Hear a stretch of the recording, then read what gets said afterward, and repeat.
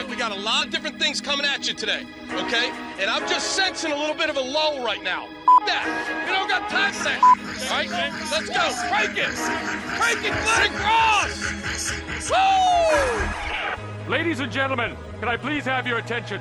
I've just been handed an urgent and horrifying news story. And I need all of you to stop what you're doing and listen. You're listening to Rock Chalk Sports Talk with Derek Johnson and Nick Springer on FM 1017 and 1320 KLWN. Depend on it.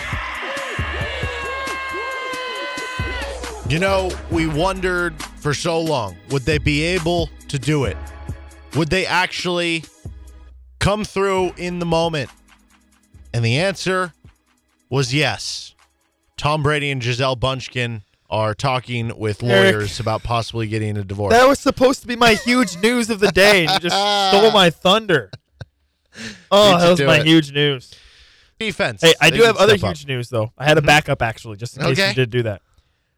University of Texas Permian Basin women's soccer coach, Carla Tejas, placed on administrative leave. You want to hear what the accusations are against her? So what school did you say this was? Texas Permian Basin. Okay, I'm pretty sure this is actually Dylan Permian, Friday Night Lights, the book and the movie. Really? I don't know. I know it's Dylan Permian, so I don't know if this is the same high school. Anyway, go ahead. Let me read you some of what the women's soccer coach, Carla Tejas, is accused of at Texas Permian Basin. Arrested for a DWI on September 11th and then asked players to help her pay bail. And the players helped her. Physical interactions with members of the men's soccer team, including kissing in public. Distributing alcohol to minors. Also, she was ejected from a game and then allegedly dressed up in a disguise and re-entered the game. She put on like a Guy Fawkes mask. I don't know. Groucho Marx playing ineligible players. Encouraging fouling and injuring opponents. And also encourages cheating on classwork and schedules, team events at late notice, leaving players to struggle to complete schoolwork or create a study schedule. This is the list of things that she is accused of doing. So that's the huge news of the day. Texas Permian Basin women's soccer. It was going to be Tom Brady and Gisele, but you stole my thunder. But that's quite the scandal. I had a backup. Okay. The wait is over, Kansas. DraftKings Sportsbook is here, and the NFL action is in full swing at DraftKings Sportsbook, an official sports betting partner of the NFL. We're talking touchdowns, big plays, and even bigger wins. New customers can bet just $5 on any NFL team to win and get $200 in free bets if they do. So I'm a little mad because, last week I was like, because by the way, hi everyone. I wasn't here yesterday. Thank you to Nick for hosting yesterday. Did a great job. And thank you. Giving your recap of everything that happened over the weekend. But, when I left on Friday, I was like, man, you can get the early line for KU TCU next week at plus 5.5. If Kansas beats Iowa State, TCU loses to Oklahoma, as you would expect, Kansas might only be, 2 3-point underdogs or something. I felt like a sharp. And then TCU had to drop the hammer on Oklahoma, and now the spread is KU plus 7. So I got a worse line than it actually was. So that's annoying. That is tough. So I don't know. Should I double down now at plus 7? That'll be something that I kind of have to think about over the course of the week. But I do love the over early in the week. I think you should double down. I feel better about the over-under right now. 67.5. I mean, TCU is number high, 1 in the country in yards per play. Yeah. And Kansas, we know what their offense can be, at least until last week, which we'll get more into that over the course of maybe today and throughout the later shows. Download the DraftKings Sportsbook app now and use promo code KLWN to get $200 in free bets if your team wins when you place a $5 bet on any football game. That's code KLWN only at DraftKings Sportsbook, an official sports betting partner of the NFL. Gambling problem? Getting help is your best bet. Call 800-522-4700. 21 and older, physically present in Kansas. Deposit restrictions apply. Bonus issued is free bets. 1 boost per eligible game. 10+ leg required for 100% boost. Opt-in required. Parlay and wagering restrictions apply. Eligibility and terms at DraftKings.com/football terms. When we talk about the defense for KU, I think really we had a lot of questions about, okay, it looks like they're getting better. There are certain things that you could point to and say, well, maybe if they just didn't have a slow start, or maybe if that guy didn't fall down, or maybe if that didn't happen, they would have put together a much better effort in the game. And so it was almost like, okay, it seems like they're not that far away from being a more competitive, from being just a better defense overall. Now we saw what it looks like if it all does come together. And I think the question for me now with this defense, because like I said, we were talking last week and we said, what happens if there is a game where the offense struggles? What happens if there is a game where the defense you're playing, like an Iowa State or a Baylor, is able to shut you down? Can the defense win you the game? And they answered with a resounding yes. Yes, we can. Because that was an unbelievable effort they put forward. So the question I have now moving ahead for the defense, do you think that is a representation of them turning the corner?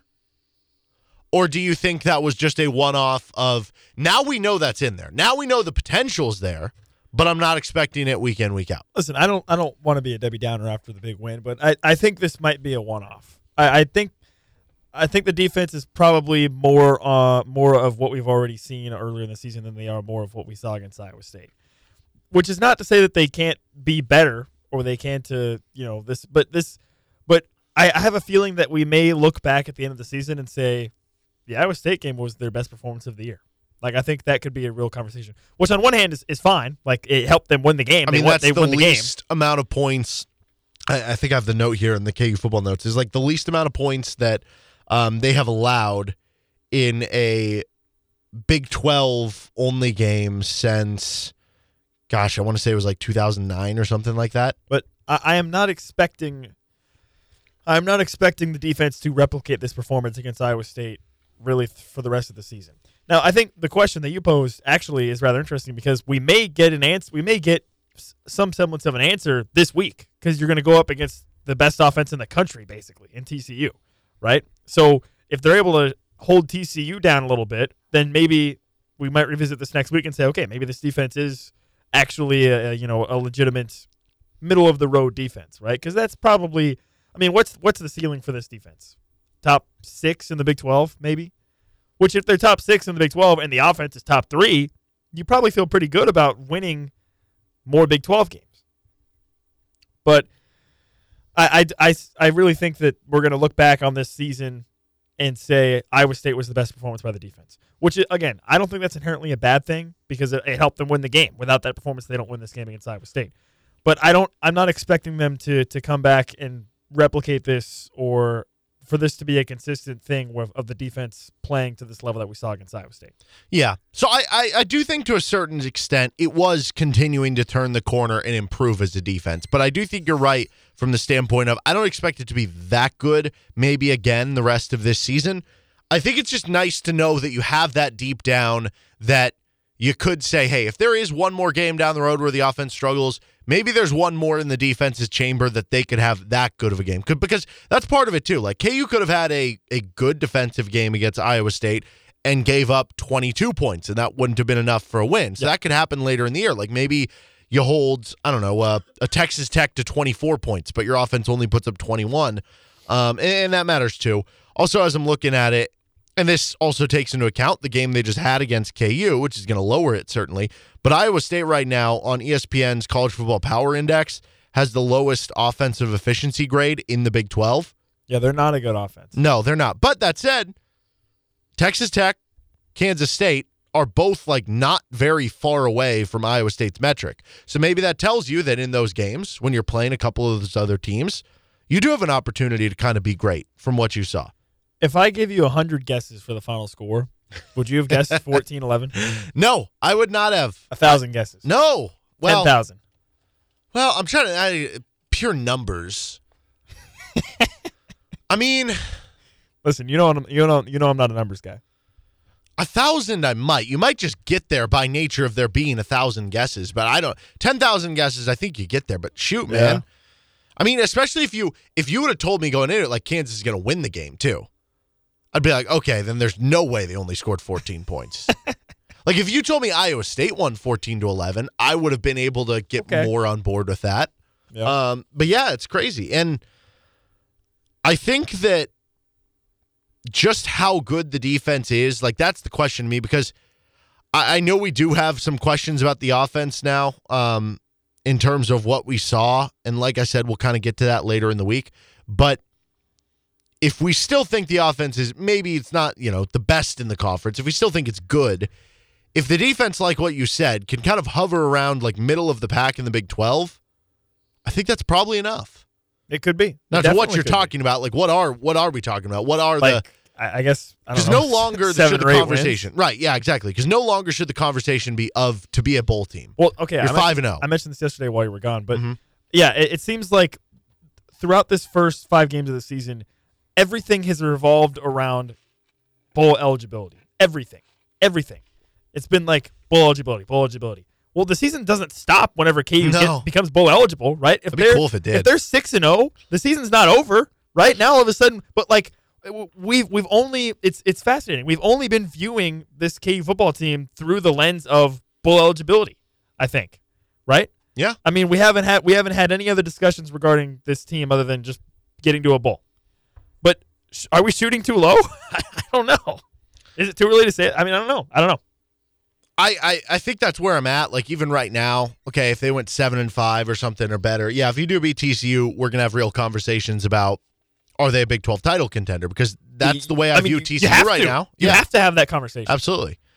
But I mean, if the defense it no longer becomes crazy to have that conversation. No, it might not even be crazy now. I don't know. No, it might not. The defensive line looked really good. Like it was kind of all the way through. You had Sam Burt sack and a half. You had Lonnie Phelps continue to cause pressure. Like a lot of guys stepped up on the defensive line. In the secondary, Kenny Logan had one of his best games. I would kind of argue that Kenny Logan was the MVP of the game over Kobe Bryant.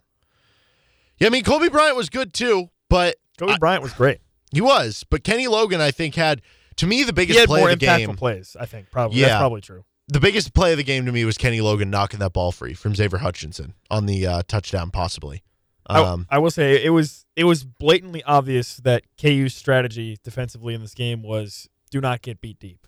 Do not get beat deep. They were giving Iowa State pretty much anything they wanted underneath and shallow crossers. And I mean, Xavier Hutchinson finished with 13 catches for 101 yards. Because anytime he was running a shallow cross or a slant, they were giving it to him. Yeah. But they rallied and tackled, right? Which is not something you might be able to say about previous iterations of the Kansas defense. They struggled with tackling in the past.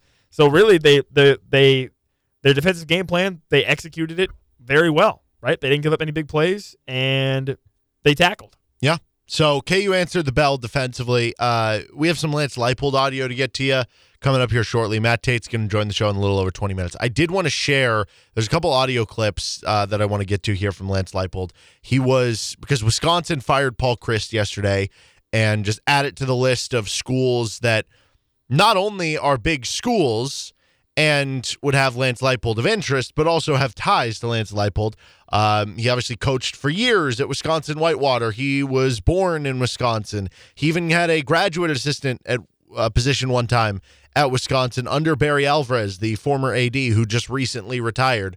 So clearly that job is going to now, you're going to be hearing stuff about, Wisconsin with Lance Leipold, just the same way we've been hearing Nebraska. So I do want to at least get to this audio kind of in the short term here with Lance Leipold. The first clip, what do we got here? Is this the Leipold on Wisconsin? Okay, yeah. So play this because this is kind of telling about his relationship with Paul Chryst.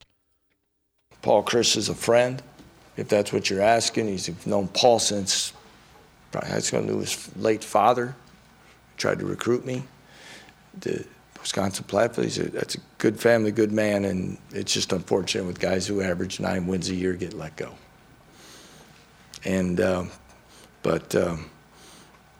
it's part of, I guess, what we've signed up for now these days, and it's a changing world in a lot of different ways, and that's unfortunate. And it's unfortunate for locker rooms, and I think we lose that as well. And there's a lot of components, and I'm not questioning anyone's decision because there's a lot of factors that go into these that none of us really know. So that's the part that, but that's me as a person and a fan, not as a coach.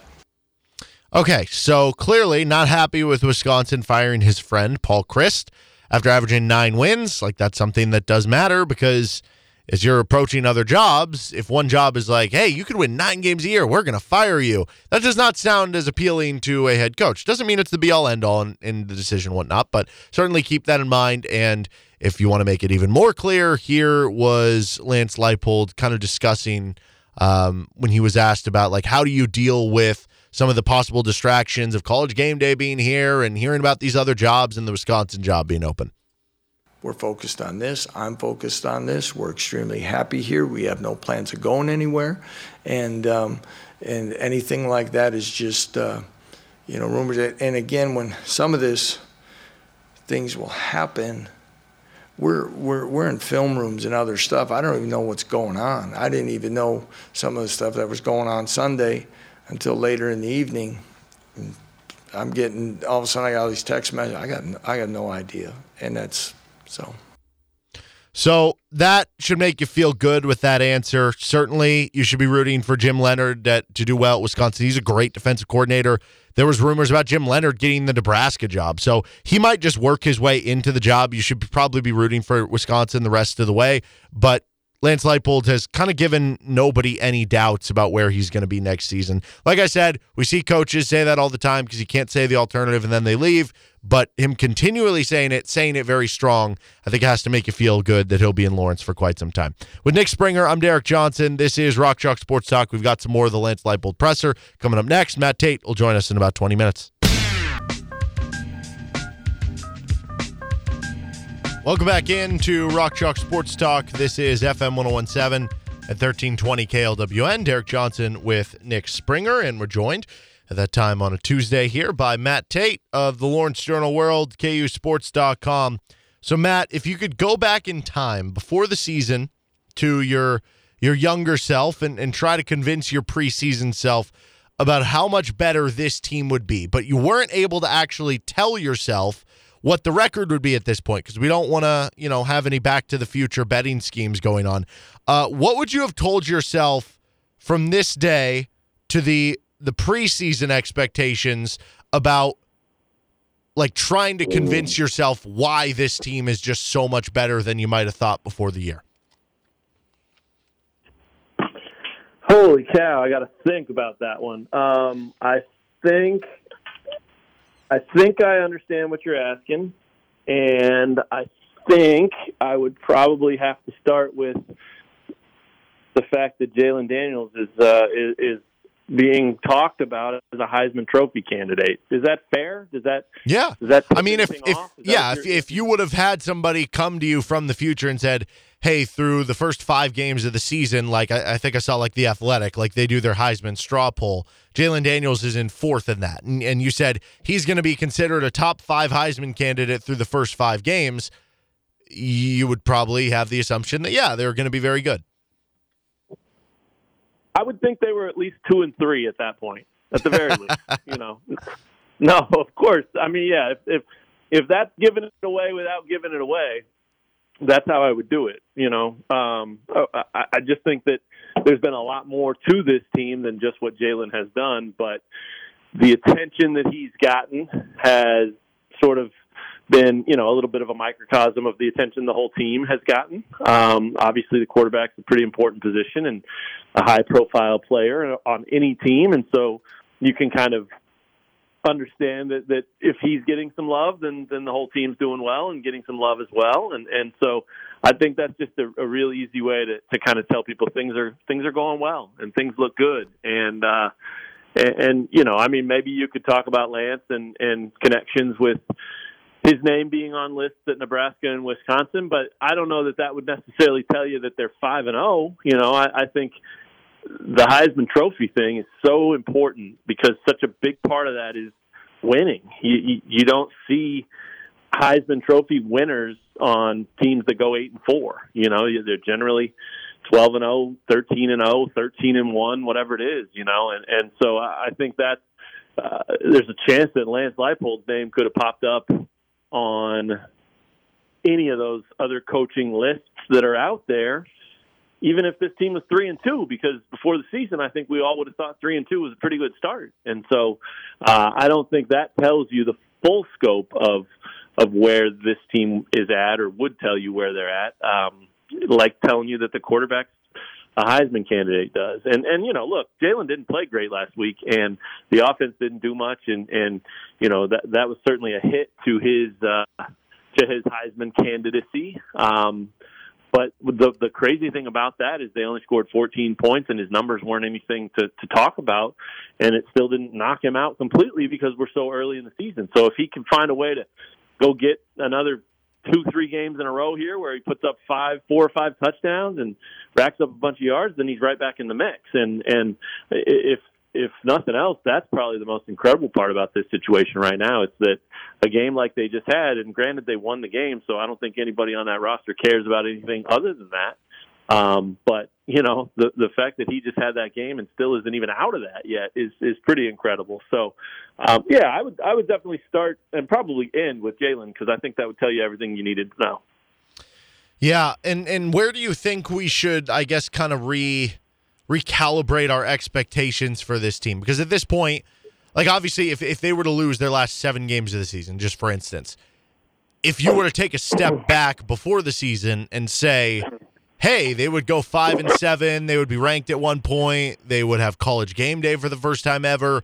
I think before the season, a lot of KU fans would say, yes, sign me up for that and, run to the hills. But at this point, when you're 1 win away from bowl eligibility, when you're, I don't know, looking like a team that offensively up until last week has been one of the top teams in the Big 12 and in the country, and now defensively you've seen that they can step up and kind of win you a game there. Like, what should be the actual expectation of how the rest of this season goes, whether it is from a win-loss total or just kind of what you expect from a week-in, week-out situation from this team? It's so hard to say that because I think it really comes down to each person. I think there are a lot of people that have the capacity in their fandom to look at this team going 5-7 from this point on and still look back and say, that was a massively good year. All those things you just mentioned, 5-0 start, 3 consecutive sellouts, College Game Day being here, some accolades for your players early on, Big 12 Player of the Week, defensive, offensive, National Player of the Week type of stuff, National Team of the Week type of stuff. I mean, if you're able to look at all that, even if they go 5-7, I think objectively you'd have to look at it and say, well, that's pretty good. Like, that's more than I thought it was going to be. And I know there are a lot of people out there begging for attention and jockeying for position right now to say that they knew this was coming. I've got one of my best friends who's in your trivia contest. He pretty much predicts KU to go 12-0 every year. Yeah. By the way, he told me he told me before the Iowa State game he put a penny on KU covering like 19 points against Iowa State at like 8-1 odds or something like that. He's a real high roller. Let's leave it at that. But he says it. He says every year they're going to be 11-0, 12-0, whatever. And he was right one year back in the day, right? 2007 season. And he keeps saying it, and he keeps saying it, and he keeps saying it. And so maybe he'll be right again eventually. But it's not because he knows anything. It's because if you say it enough, it'll eventually happen, probably. But anyway, getting off the case of bashing Ryan Goodwin, I think that it comes back to that idea, though, that every fan has to look at this thing and kind of evaluate it based on, what their expectations were and are right now moving forward. I know that people will be severely disappointed if they lose their next 7 games. That is also entirely possible. I don't think it's going to happen, but it could. And I don't think it would be shocking if it did. So at that point, you'd have to take a deep breath and just look at it and look at all those things we just listed. And even if you're able to objectively do that, I think you have to look at it and say, well, this was a good year. My goodness. I would take that every year for a while and then try to get over the hump or whatever it is. So, I think that's a fair way to look at it. I also think it's incredibly fair for people to look at this thing and say, all right, based on right now, if they don't go to a bowl game, that's a major disappointment. And I don't think anybody that would say that would be crazy or wrong either. And again, there's no right or wrong. It's everybody's opinion. So, that's part of it. But I think if you're trying to be sort of a protect your heart kind of fan, I think the way you should proceed from here is expect that they make a bowl game and don't care about anything beyond that. Because To me, a bowl game is kind of like the Final Four. If you get to the Final Four, you had a hell of a year. And, yeah, you want to win it all, and you got to go beat two good teams to do it. But even if you get blown out by Villanova, you hang a banner and you still talk about your Final Four season, and everybody remembers you got to the Final Four. And that's kind of how bowl games are. It's that plateau, that ceiling that you have to break through. And if you get there, you had a good year. And if you don't get there, you didn't, and you've got work to do. And so I think that if you're trying to protect and hedge against your emotions and all of that stuff, I think if you're a fan right now and they're sitting at 5-0, you say, I hope like hell we go to a bowl game. And that's good enough for me, because they could go to a bowl game at 6-6. They could go to a bowl game at 9-3. But both are bowl games, and both should make you feel pretty good about the progress they made and what happened with this team. So I don't think we're to the point yet. I certainly am not, and I hope there aren't any fans that are either, because I just think they'd be setting themselves up for a letdown. But I hope we're not to the point yet where people are starting to think, well, you know what? This could be a special year. We could get into the college football playoff. I mean, they're not there yet. Win this game against TCU, a ranked, unbeaten team, and then maybe go down and beat unranked Oklahoma on their turf. And if you get to 7-0 and you have those two wins in your bag too, hey, by all means, get crazy then. Start getting excited. Start thinking, this isn't just about a nice team or a good run or a good start. This is about, let's go make some things happen. And, again, depending on who you are and how you view it and what your fanship is like and all that's why this is such a hard question to answer, because you can't really think for everyone. You can't get inside everyone's brain, and people see it so many different ways. But if I were giving advice, that's what I would say. I would say, like, be excited if they make a bowl and call that a hell of a year, and don't worry about the details after that. And then if you're trying to get too crazy and get so far ahead of yourself that you don't know how to think straight, then wait till they win these next two games before you start thinking about national championship or college football playoff. And look, if they win them, get crazy. Have a blast.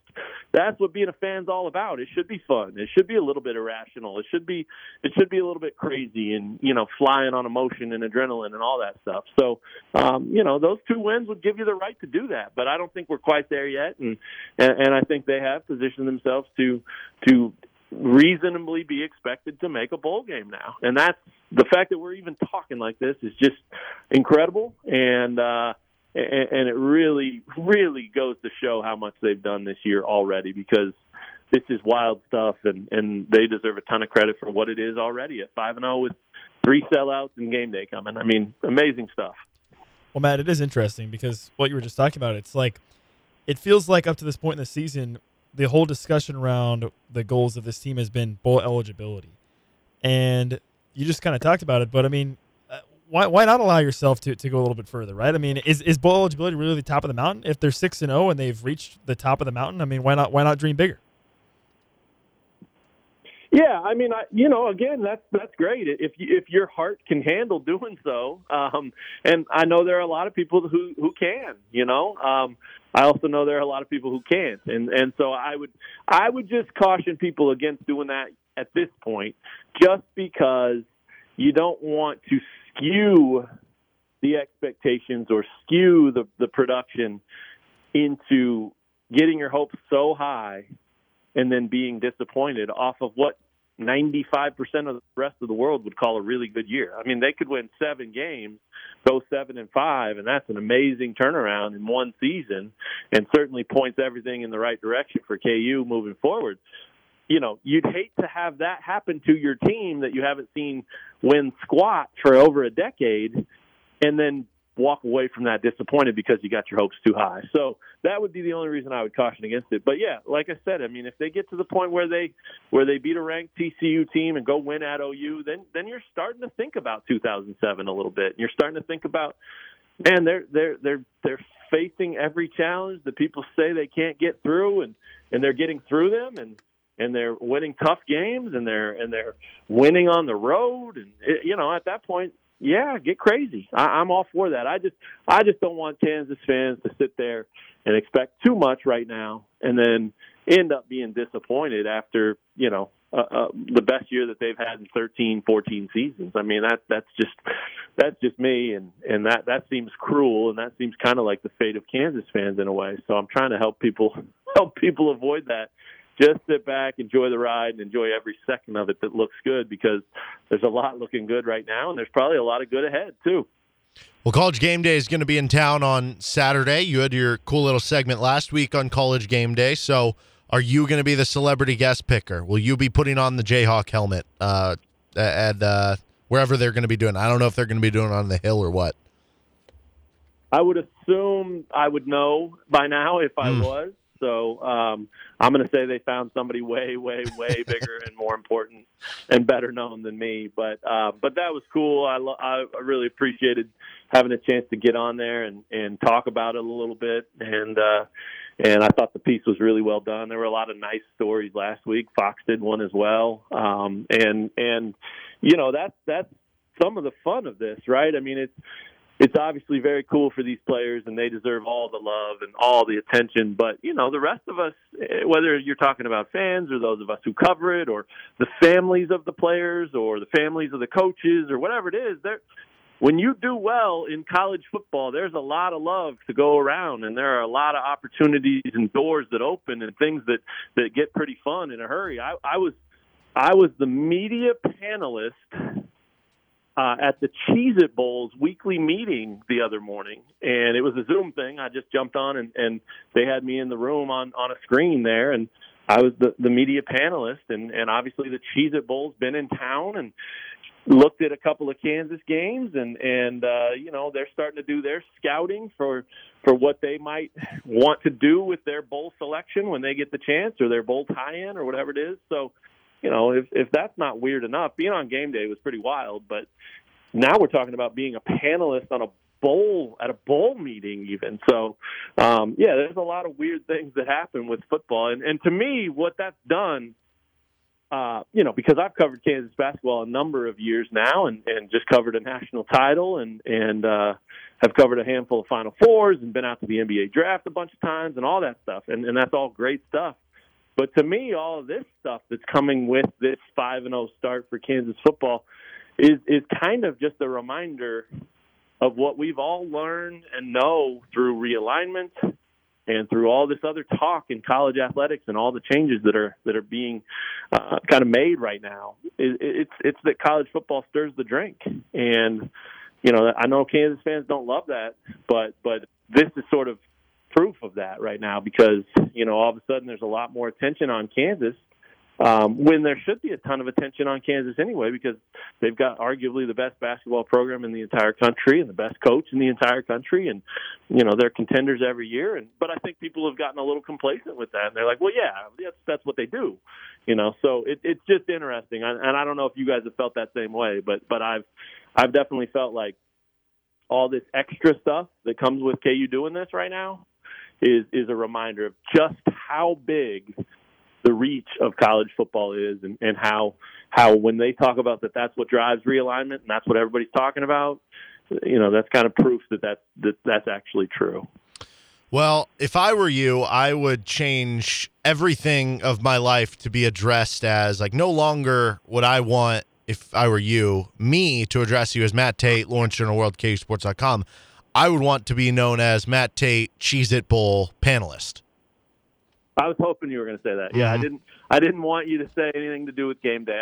I think Cheez-It Bowl panelist sounds way cooler than game day guest or whatever you would call it on that. So I'm not afraid to get business cards up. What I am afraid of is that business cards aren't even a thing anymore, I don't think, and that just makes me sound old. But maybe I am just old. But yeah, no, Cheez-It Bowl panelist sounds good. There was something in the correspondence that I had with them that mentioned that, as thank you for my time and troubles joining the panel, they pay in Cheez-Its. So I don't know that that's true. They never asked for my address or anything, but they also never asked for my phone number, and they found me. So maybe they have my address already, and maybe I'm going to get a case of Cheez-Its on the doorstep here in the next couple of weeks or something. The Cheez-It Bowl is all-knowing. Yeah, well, and right. I mean, and then, it's funny, as I say that, I'm looking out my window here at a package on the front doorstep, and it looks a little small, but it kind of looks boxy. You want me to open it up? I do, yes. Can you give us a live reveal on air if these are Cheez-Its? Yeah. Let's see. It's definitely a box. Well, who knows? It could just be something your wife ordered, or I don't know. Looks like it. It's addressed to her. So that's a bummer. I don't think that's it. That would have been great radio right there. Man, so I apologize. that would have been the biggest thing that's ever happened to the show if you would have opened those and they were Cheez-Its, though. So it was worth the risk. Just to be sure, I opened it, and it looks like it's something for an air filter on a Not quite bench. Cheez-Its. I mean, nothing exciting at all. No. Yeah, but I owe you some Cheez-Its. So either I get them and we recap the moment where I opened them, or I don't get them and they were just trying to entice me to join, and I then would buy you a box of Cheez-Its and bring it to the show someday. I mean, that's the least I can do as a Cheez-It Bowl panelist. I don't want to oversell how important that is, but you do know that I am a Cheez-It Bowl panelist. Yes. So let's not forget that. It's very important. Well, you can check out all of Matt's work again, KUSports.com, in the LJ World. Cheez-It Bowl special or panelist Matt Tate joining us here on RCST. Matt, appreciate the time as always, man. All right. You guys have a great week. Thanks for having me on. Appreciate it always. All right, that's Matt Tate, KUSports.com, LJ World, Cheez-It Bowl panelist. We're going to continue that. He's Nick Springer. I'm Derek Johnson. 1 hour down, 2 to go. This is RCST. In the world of college football, where chaos reigns supreme, one man, one myth, one legend will sort it all out with his college football playoff rankings. This man's name is... Bow, bow, I'm Derek, and I can sing high like this. I love sleeping in on Saturdays, and I love college football games. You're listening to Derek's College Football Playoff Rankings on Rock Chalk Sports Talk. You need to go back to whatever the hell you was doing before you got on the radio. Let's get to the rankings now. All right. I guess I could have just not told you this and said it was for a specific reason, but we just straight up forgot to do my college football playoff rankings last week. No, we really did. I mean, for good reason. There's a lot going on. Not that there's not a lot going on this week, but it put us on higher alert to be like, no, we got to make sure we get to them this week. So apologies for that. We dropped the ball on that one. But that means we might have even more change up in the top 8 this week, which is exciting. True. Okay, so before we get into the list here, here's who's off from last week, or from 2 weeks ago, I should say. Texas, if they had more time. I guess technically you could say if they had more time against Texas Tech, maybe. I don't know, because it went to overtime. Nah, they lost. Whatever. Yeah. They're gone. Nick Springer, sorry, you're gone. Incarnate Word and Washington State lost. Yeah. Yeah, and UIW lost too, yeah. Mm-hmm. Minnesota off the list. They lost to Purdue. Yep, sure did. And Florida State lost to Wake Forest last week. So, all off the list. All right, cue the music. Into the top 8 this week. With number 8, Georgia and Alabama are tied. So, Georgia's tied 8th. Alabama's tied 8th. We've never had a tie before. Wait, I thought Georgia was higher up than 8th. Georgia was 8th. Oh, they were 8th? Yeah. But Alabama's now tied with them. Both are 5-0. Both of them have won, barely escaped it win. No, Blowouts in the rest. Georgia has 2.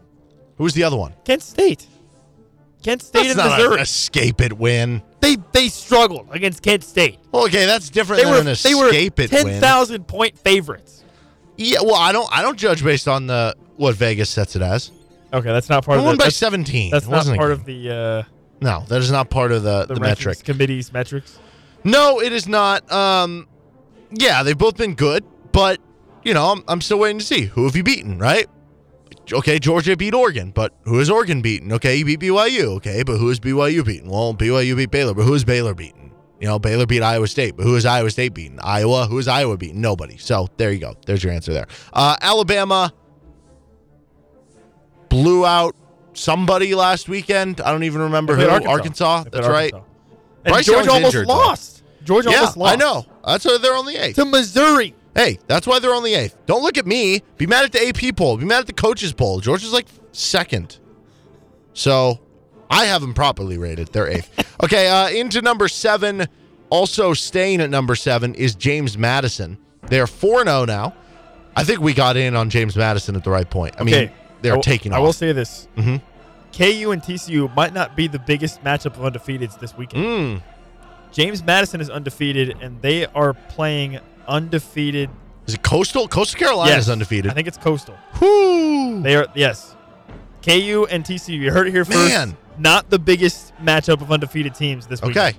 So, yeah, if you can only watch 2 games this weekend, you got to watch James Madison, you got to watch KU. Those are the 2. James Madison's averaging 45 points per game. They're the highest-ranking former president. And I think that it's crazy. Wait, did you say the highest-ranking former president? I believe so. Well, how many other former president teams are there? Hey, I mean, I just people feed me these stats. This is from the committee. I'm just doing the committee's work. It's funny because this is a league. Everybody always talks about, it's so annoying, these conferences. They chant SBC, SBC, SBC because of their dominance. But you got to make sense. I got to give them where credit's due. Okay, no, Georgia's, excuse me. Is Georgia Southern, Georgia State or something? No, it's actually, it must be next week. They're playing Arkansas State this week, and Arkansas State's 2-3. So fake news. You lied. I thought they were playing. Oh, let me look at their schedule. Boo. Okay, number 6. Mount Union is number 6. I believe Mount Union was Matt Campbell's former school. They showed that on the broadcast of the KU game, that it was former Mount Union guy versus former Wisconsin Whitewater guy. Well, Lance Leipold not at Whitewater anymore, and Mount Union is our highest-rated D3 team in our rankings. They are in at number 6. If you go by all teams in the FBS, FCS, Division II, and Division III, so that's 4 classifications of NCAA football, Mount Union is second among all of those in points per game. The only team who's better than them in points per game is Carleton. But what division is Carleton? Also D3. Okay. Carleton, even though they're averaging like a half point per game more than Mount Union, who Mount Union, by the way, is at 56 points per game, doesn't have quite the defense. Mount Union is giving up only 1.75 points per game. Here are the scores of Mount Union's games so far. 65-0, 55-7, 59-0, and 45-0. They're giving up about 110 yards per game. Nick, do you have a favorite board game? A favorite board game? Yes. I like Monopoly a lot. Okay. How about Kerplunk? Ever played Kerplunk? I don't even know what Kerplunk is. As in quarterback Braxton Plunk. What? Kerplunk is a great board game. I don't even know if it's considered a board game. You like pull strings out. There's marbles. It's all sorts of fun. Braxton Plunk is just like that. He's fantastic. He's got 16 touchdowns in 4 games. Get him to New York right now. Into the top 5. How are they not ranked higher? Schedule. Number 5. Whoever is winning the Big Ten East is number 5. Okay. You have Michigan, Ohio State, and Penn State. They're all 5-0. They're all showing good signs of being really good. Whichever one ends up winning the Big Ten East, or is right now, because technically they're all tied without a tiebreaker to come, is the best of them, I guess. Side note, by the way, as I was looking at like the conference standings, and you see Michigan, Ohio State, Penn State tied in the East, all 5-0. Here's a little trivia for you. Do you know who's winning the West right now? It's Northwestern, isn't it? It is. Yes. Okay, Northwestern is 1-4, and they are winning the Big Ten West, which that's great for KU's resume, right? KU beat Duke, who beat Northwestern. Yes. Okay, into the top 4. Here's who's in the playoff right now. Number 4, up from number 5 last week, Iowa with an average offense. Okay, so right now, if you go, what's an average offense? Well, there's 130 teams in college football. So if you're the 65th, 66th best offense in college football, you're about average. It's slightly under 32 points per game right now. That's really so if you're averaging about 31.5. Yeah. Where's the defense, guys? Nobody knows anymore. Iowa's, though, they've got a good defense, and if they just had an average offense, they would have beaten Iowa State. They lost 10-7. Yep. Last week to Michigan, they held them to 27 points. So if they had a league average offense, they won. They would have won. Yes. So they would still be undefeated right now. Iowa with the league average offense, 5-0. They have one of the top defenses in the country. Boom. Put them in there. They're number 4. All right, number 3, up from number 4, is Kansas at 5-0.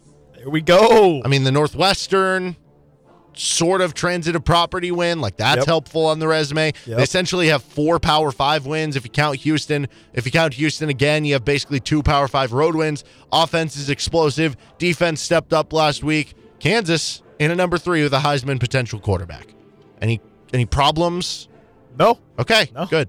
Number 2, though, TCU, the Horned Frogs, in at 4-0. They were unranked a couple weeks ago, but they are second in the country in yards per game. They're first in the country in yards per play. They're second in the country in points per game. And the defense, depending what metric you look at, still like kind of top 25, top 30-ish. They're 7-point favorites over Kansas, who we have at number 3. Horned Frogs in at number 2. That way Kansas can play the underdog role this week. Okay. So College Game Day, the real reason they're coming to Lawrence is because it's a 2 versus 3 game. Yes. Yeah, you may see AP poll has them like 17 versus 19 or something. They don't want to tell people that. No. That's the real reason. No, they don't. They got to keep them as the underdogs. But I know. We all do. Wink, wink. Okay, new number 1. Weren't even ranked 2 weeks ago. The city of Los Angeles. What? Congratulations. Both USC and UCLA are 5-0. So, number 1 is Los Angeles, though, because they're combined 10-0. Okay. And I was thinking about this more. Why should there be 2 colleges, let alone 2, like, it's one thing if you're like, hey, we have a Power 5 college in this city, and then we have a D3. That's like a smaller school. Or we have a JUCO here, right?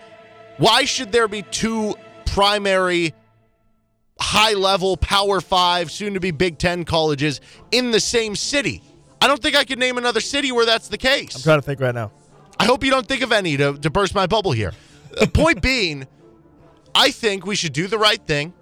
I mean, this is all about education. This is all about, feeding the system and the economy and, I don't know, all sorts of other words that I could use, but I don't want to.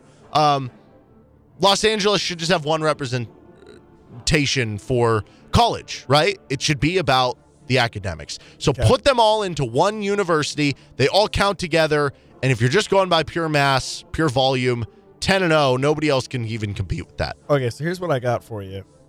You have Dallas, Fort Worth area. You have TCU and SMU. Mm-hmm. Close enough. Not the same. No. Houston. Also, SMU has a loss. Houston, you have Houston and Rice. No. I don't want to count that. Let's see. Boom. No more. You can't think of any. I'm trying to think more. LA in at number 1. That's my college football playoff rankings. Deal with it. You have Duke and North Carolina. They're like 5 miles away from each other. Nah, doesn't count. Okay. You have... There's got to be some more on the Eastern Seaboard. Listen, they both are claimed to be in Los Angeles. I don't like that. I think North Carolina, they're like one's Chapel Hill and one's Durham, right? So they're technically different cities. But the campuses are literally like 5 miles away from each other. I disagree with this notion. Los Angeles, number 1. Deal with it. That's college football playoff rankings. This is Rock Chalk Sports Talk. This is FM 101.7 and 1320 KLWN. We'll get to some more college football talk coming up next. But first, looking for the perfect destination for your next social or corporate gathering? Venue 1235 has you covered, located right off I-70 in 5 minutes from downtown Lawrence. We'll be back after this timeout.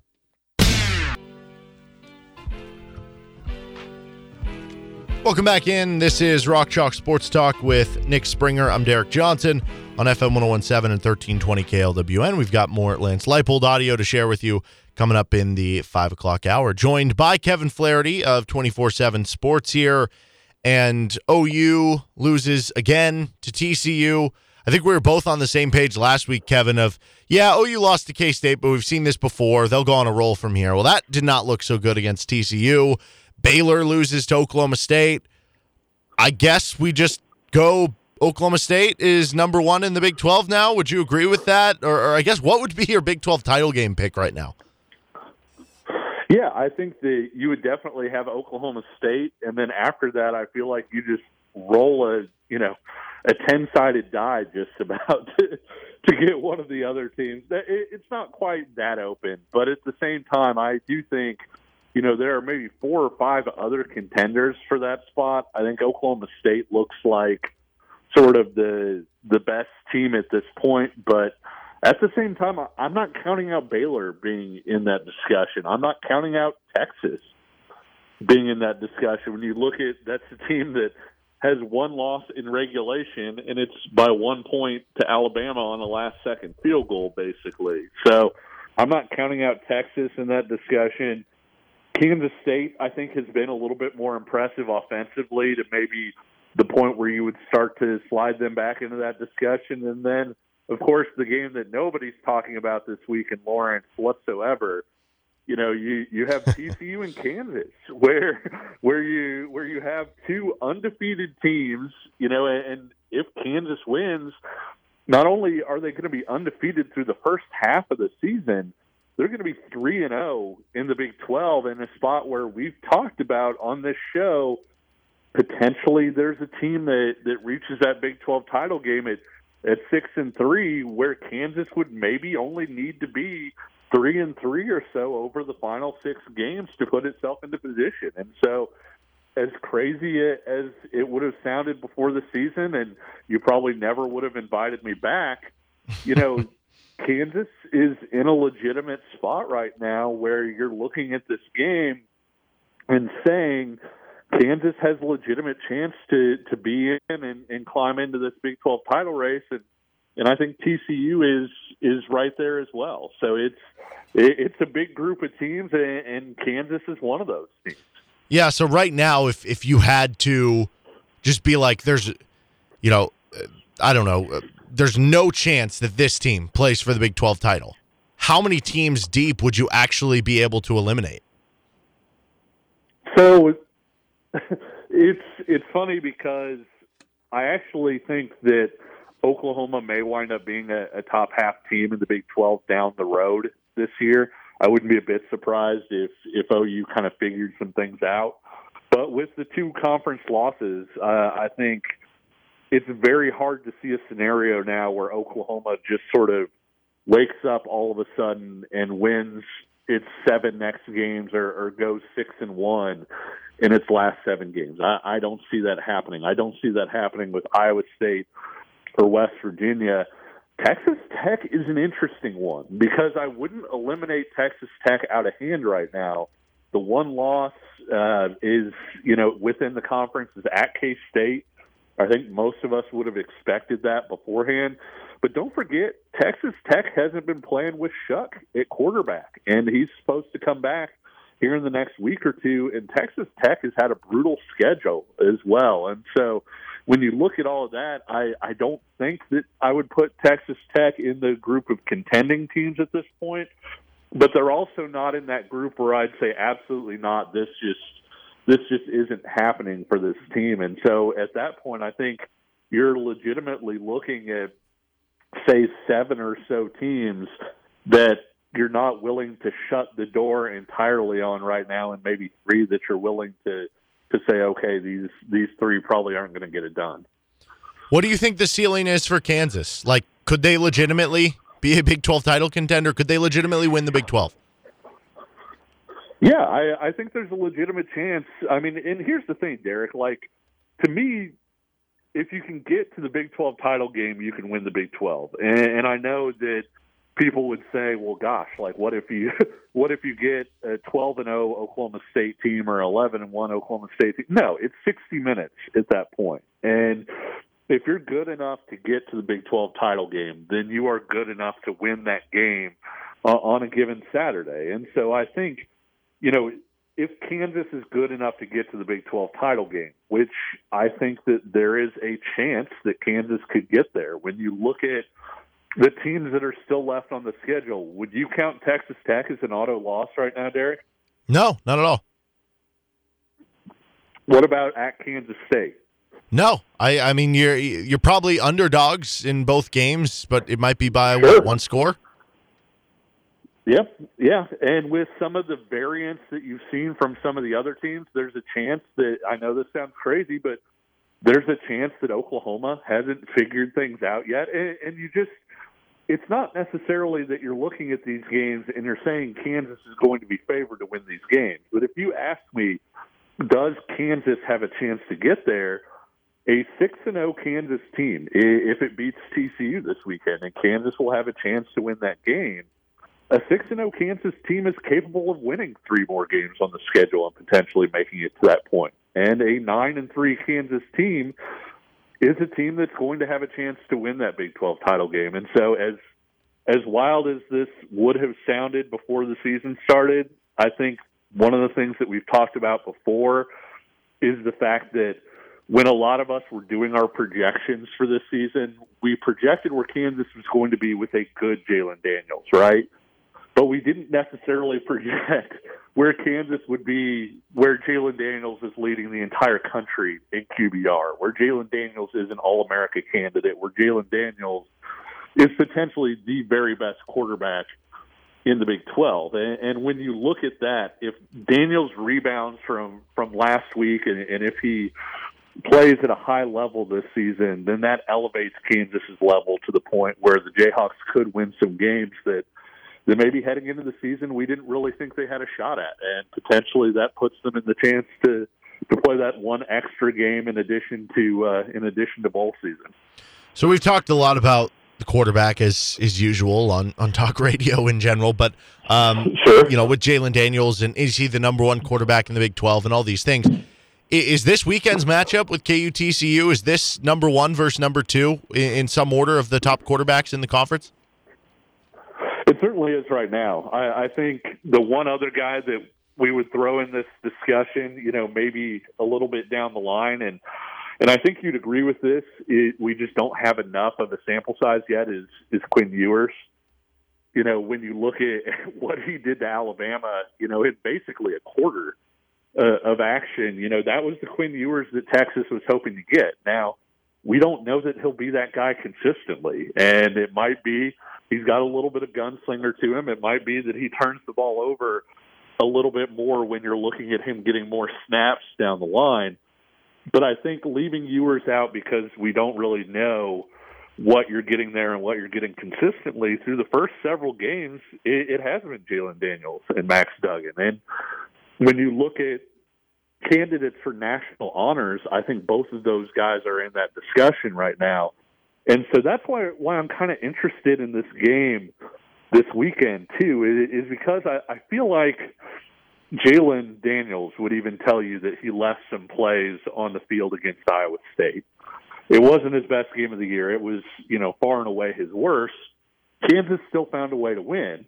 Max Duggan hasn't had that game yet. And Max Duggan over his career has had a few of those games, right? Like, we've seen him quite a bit. This is not a freshman quarterback who's getting his first chance.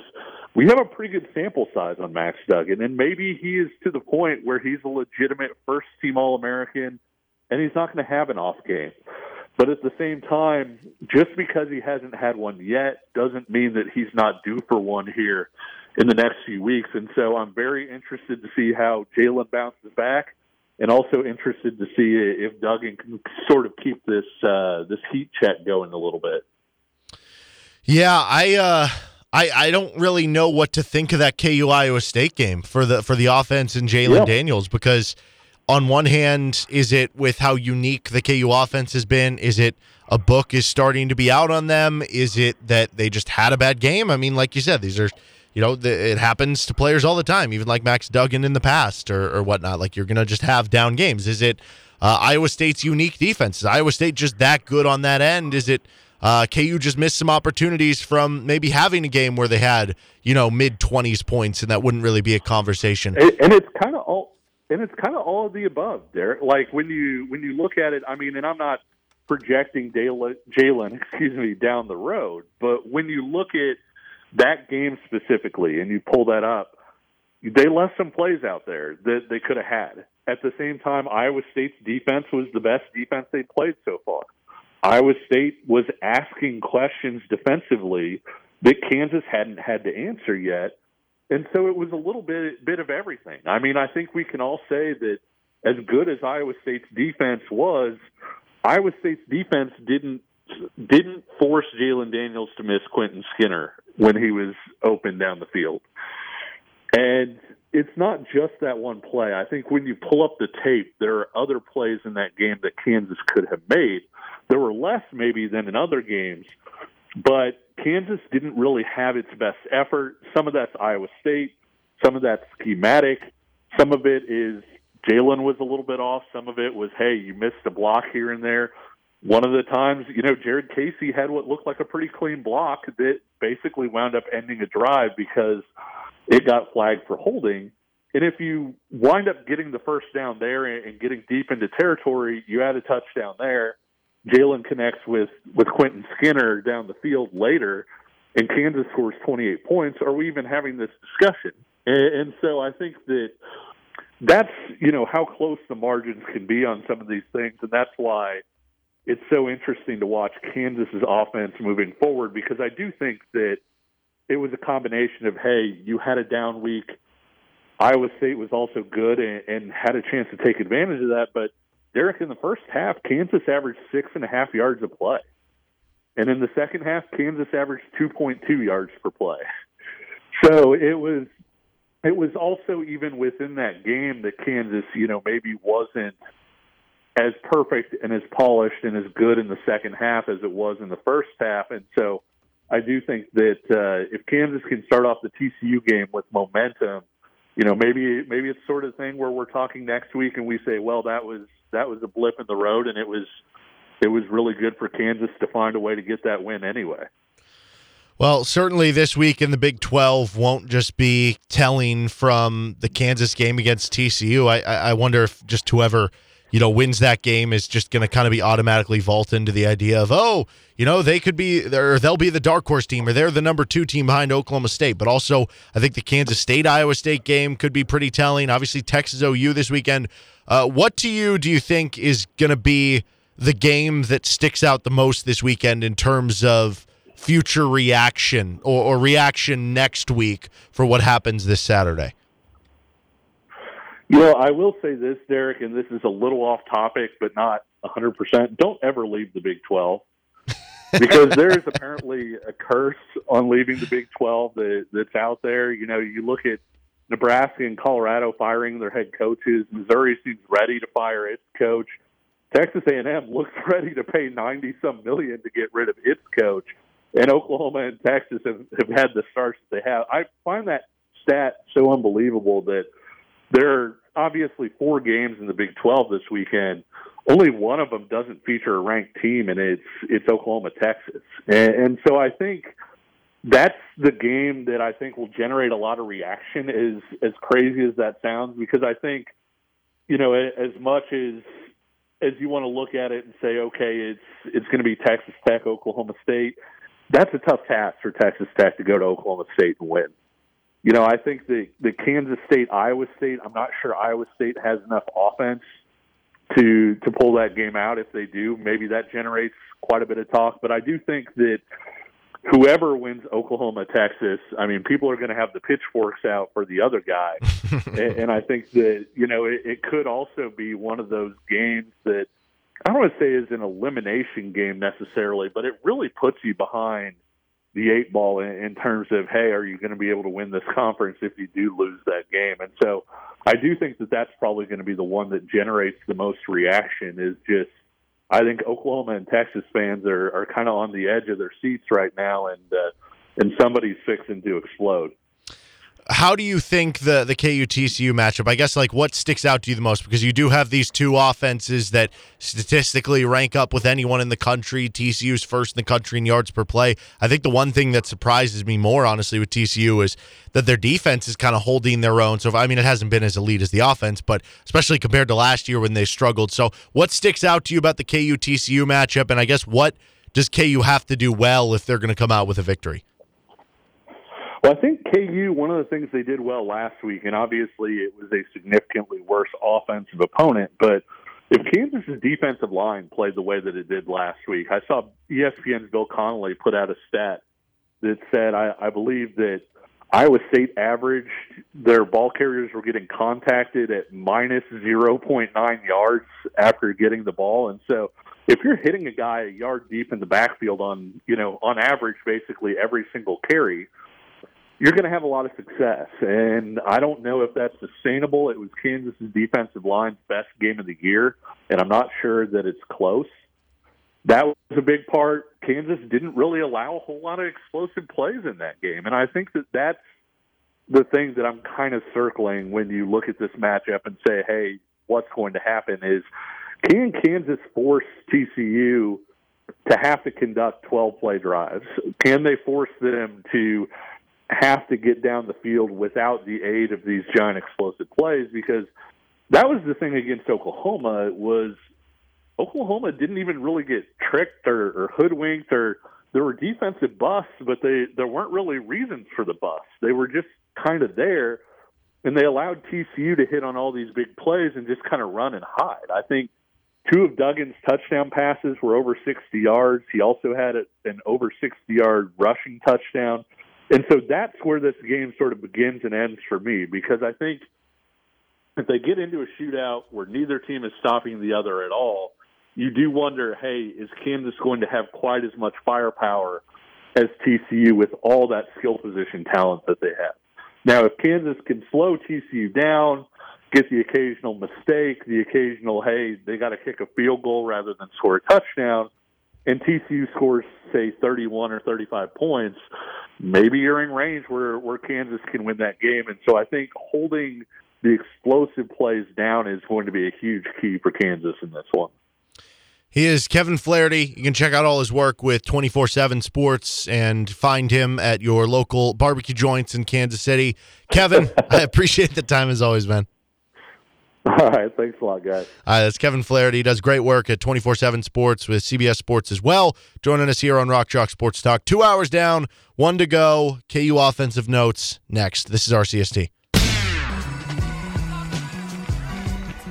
5 o'clock hour, this is Rock Chalk Sports Talk on FM 1017 and 1320 KLWN with Nick Springer. I'm Derek Johnson.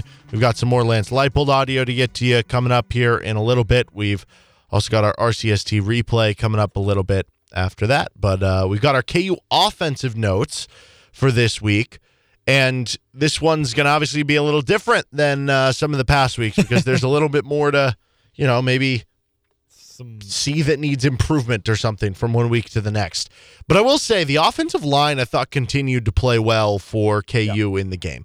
Even with it being a down offensive game, like you look at certain regards, you only had, I think, the 1 sack that was given up. I don't remember if there was a second. So. Yeah.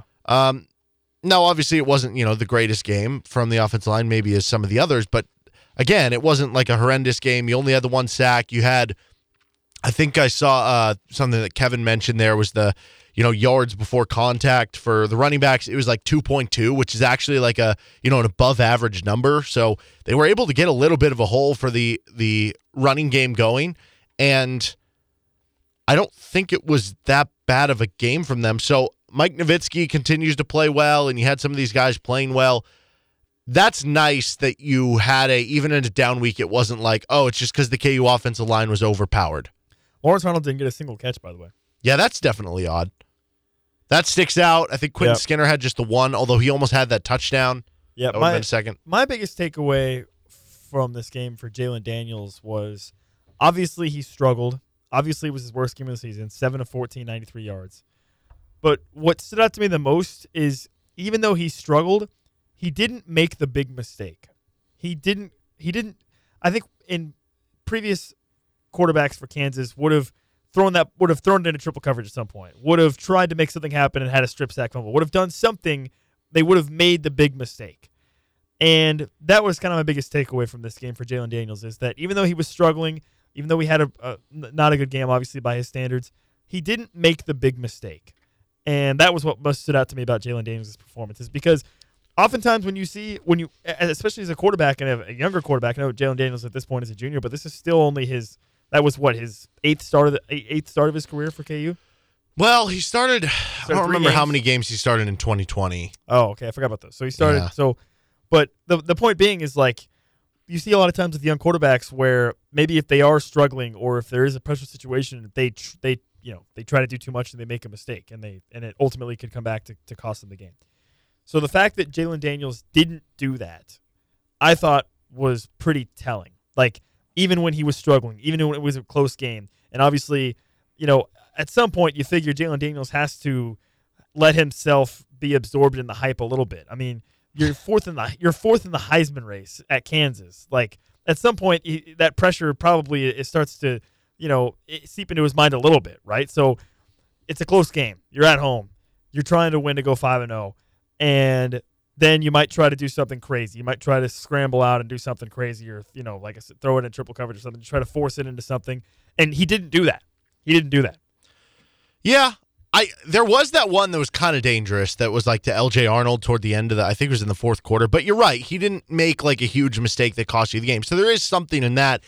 I don't necessarily view it as like, yes, there were a few plays that Jalen Daniels hits in the past, like that touchdown to Quentin Skinner. Like in some of the past games, that probably isn't half a step off. Or maybe, there isn't or there's an extra third down or something that you convert or something like that. But I just kind of view it as like he didn't get a ton of opportunity, right? He only had 14 passes, a lot of KU in the second half. It wasn't like that aggressive of a nature. And, KU wasn't really being aggressive on fourth down, which could have kept up drives and allowed him to make another big play or allowed him to, get more yards on a drive or something like that. KU wasn't being very aggressive in the second half in terms of the play calling, in terms of, throwing on first down or running some of these more aggressive plays and maybe just running some of their base run plays on some of those early downs of the play. So I don't know how much of it was on him specifically. And I don't view this as like Jalen Daniels has been figured out. No, not at all. Mm-hmm. No, not at all. But I will say, if you're going to allow yourself to dream about 8-4 KU, 9-3 KU, Big 12 title contender KU, the play to Quentin Skinner, you have to hit those. You have to hit those against the top Big 12 teams in the conference. You just got to hit those.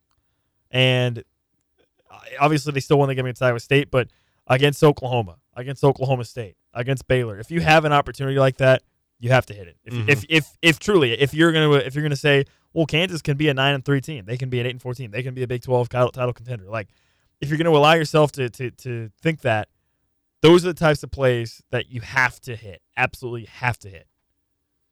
Yeah. No, I mean, like, you're right. This week against TCU, for instance, you don't expect your defense to be able to just completely stifle them like Iowa State did, because this TCU offense is really, really good. Yeah. So you're going to have to be able to do that in that game.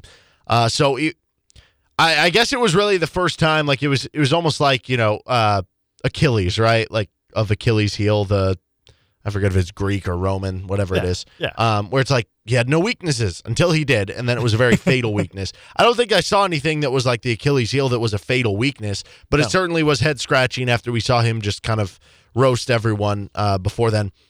Yeah, I think Jalen Daniels is very fine. Mm-hmm.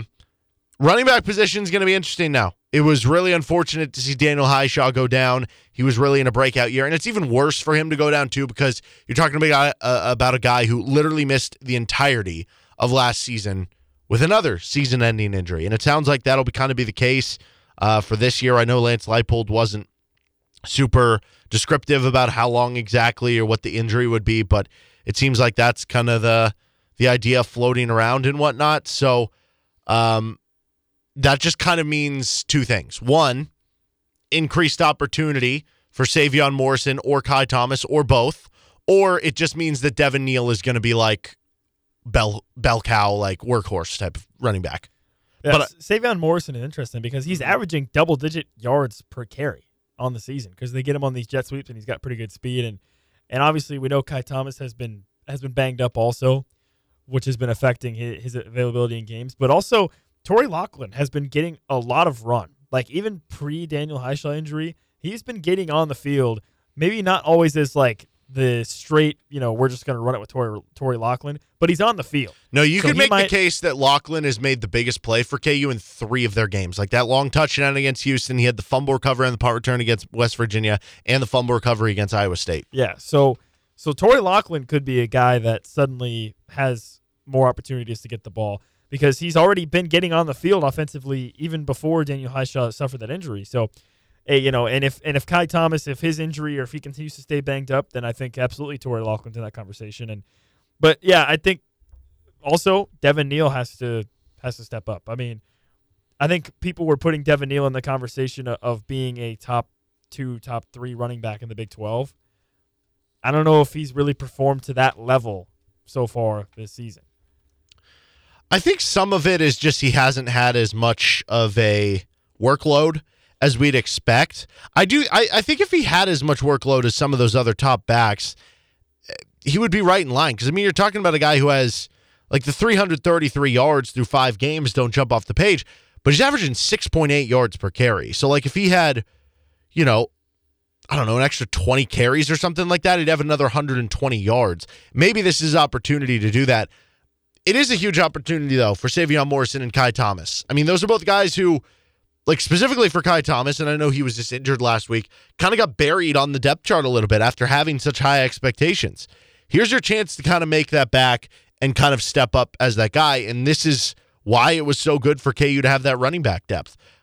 I don't think having running back depth in terms of the number 3 and number 4 guy necessarily matter for like a game-to-game thing, but we saw it at the end of last year. You had guys transfer away over the course of the season, obviously the Daniel Highshaw injury, and then you had Devin Neal get hurt at the end of last season, and it was less about what can you do game to game. It was just like, hey, we're playing like a walk-on guy at running back.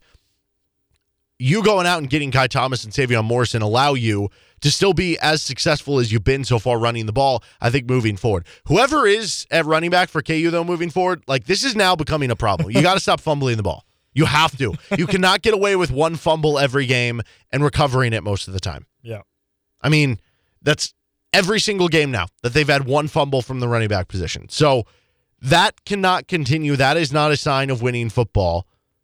That has to fix itself moving forward. Another thing that has to fix itself, the 4-minute offense for KU.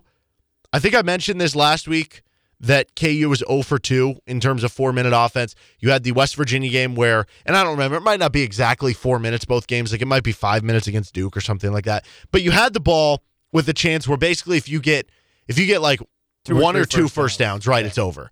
You just be able to run the clock away. You ice the game. You don't leave it up in the air to can defense make another stop.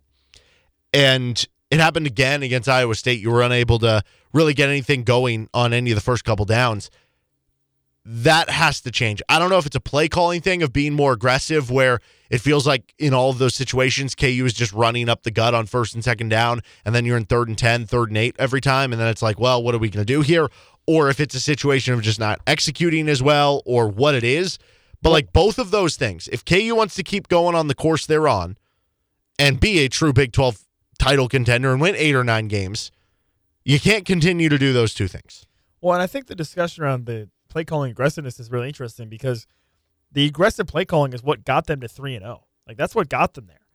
But now in consecutive games against Duke and now against Iowa State, they've really kind of turtled up when they've had the ball late in the game and they've gone to a much different play calling style. So that's very curious to me because like I said, that the aggressive play calling is what got them to 3-0. And then against Duke, you're right. They had a chance to win the game with a couple first downs late. Couldn't do it. Against Iowa State, kind of the same deal.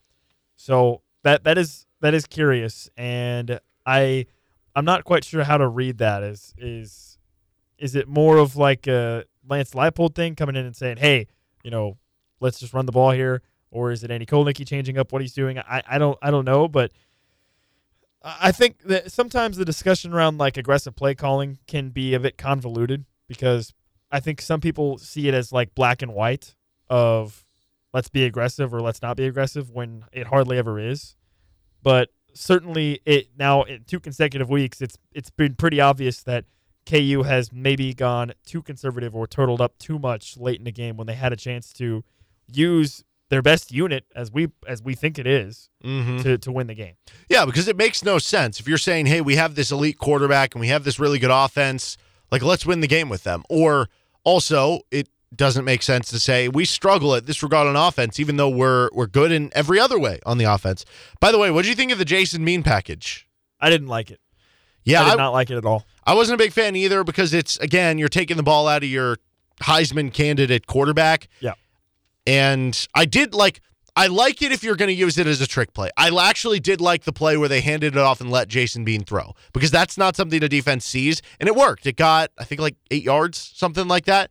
But I did not like the running plays, and especially on like kind of key downs on like a second down. I don't think you should do it then, because then you kind of put your offense in tough situations. I agree with you. I don't hate using Jason Bean, but I really did not like the way he was used against Iowa State.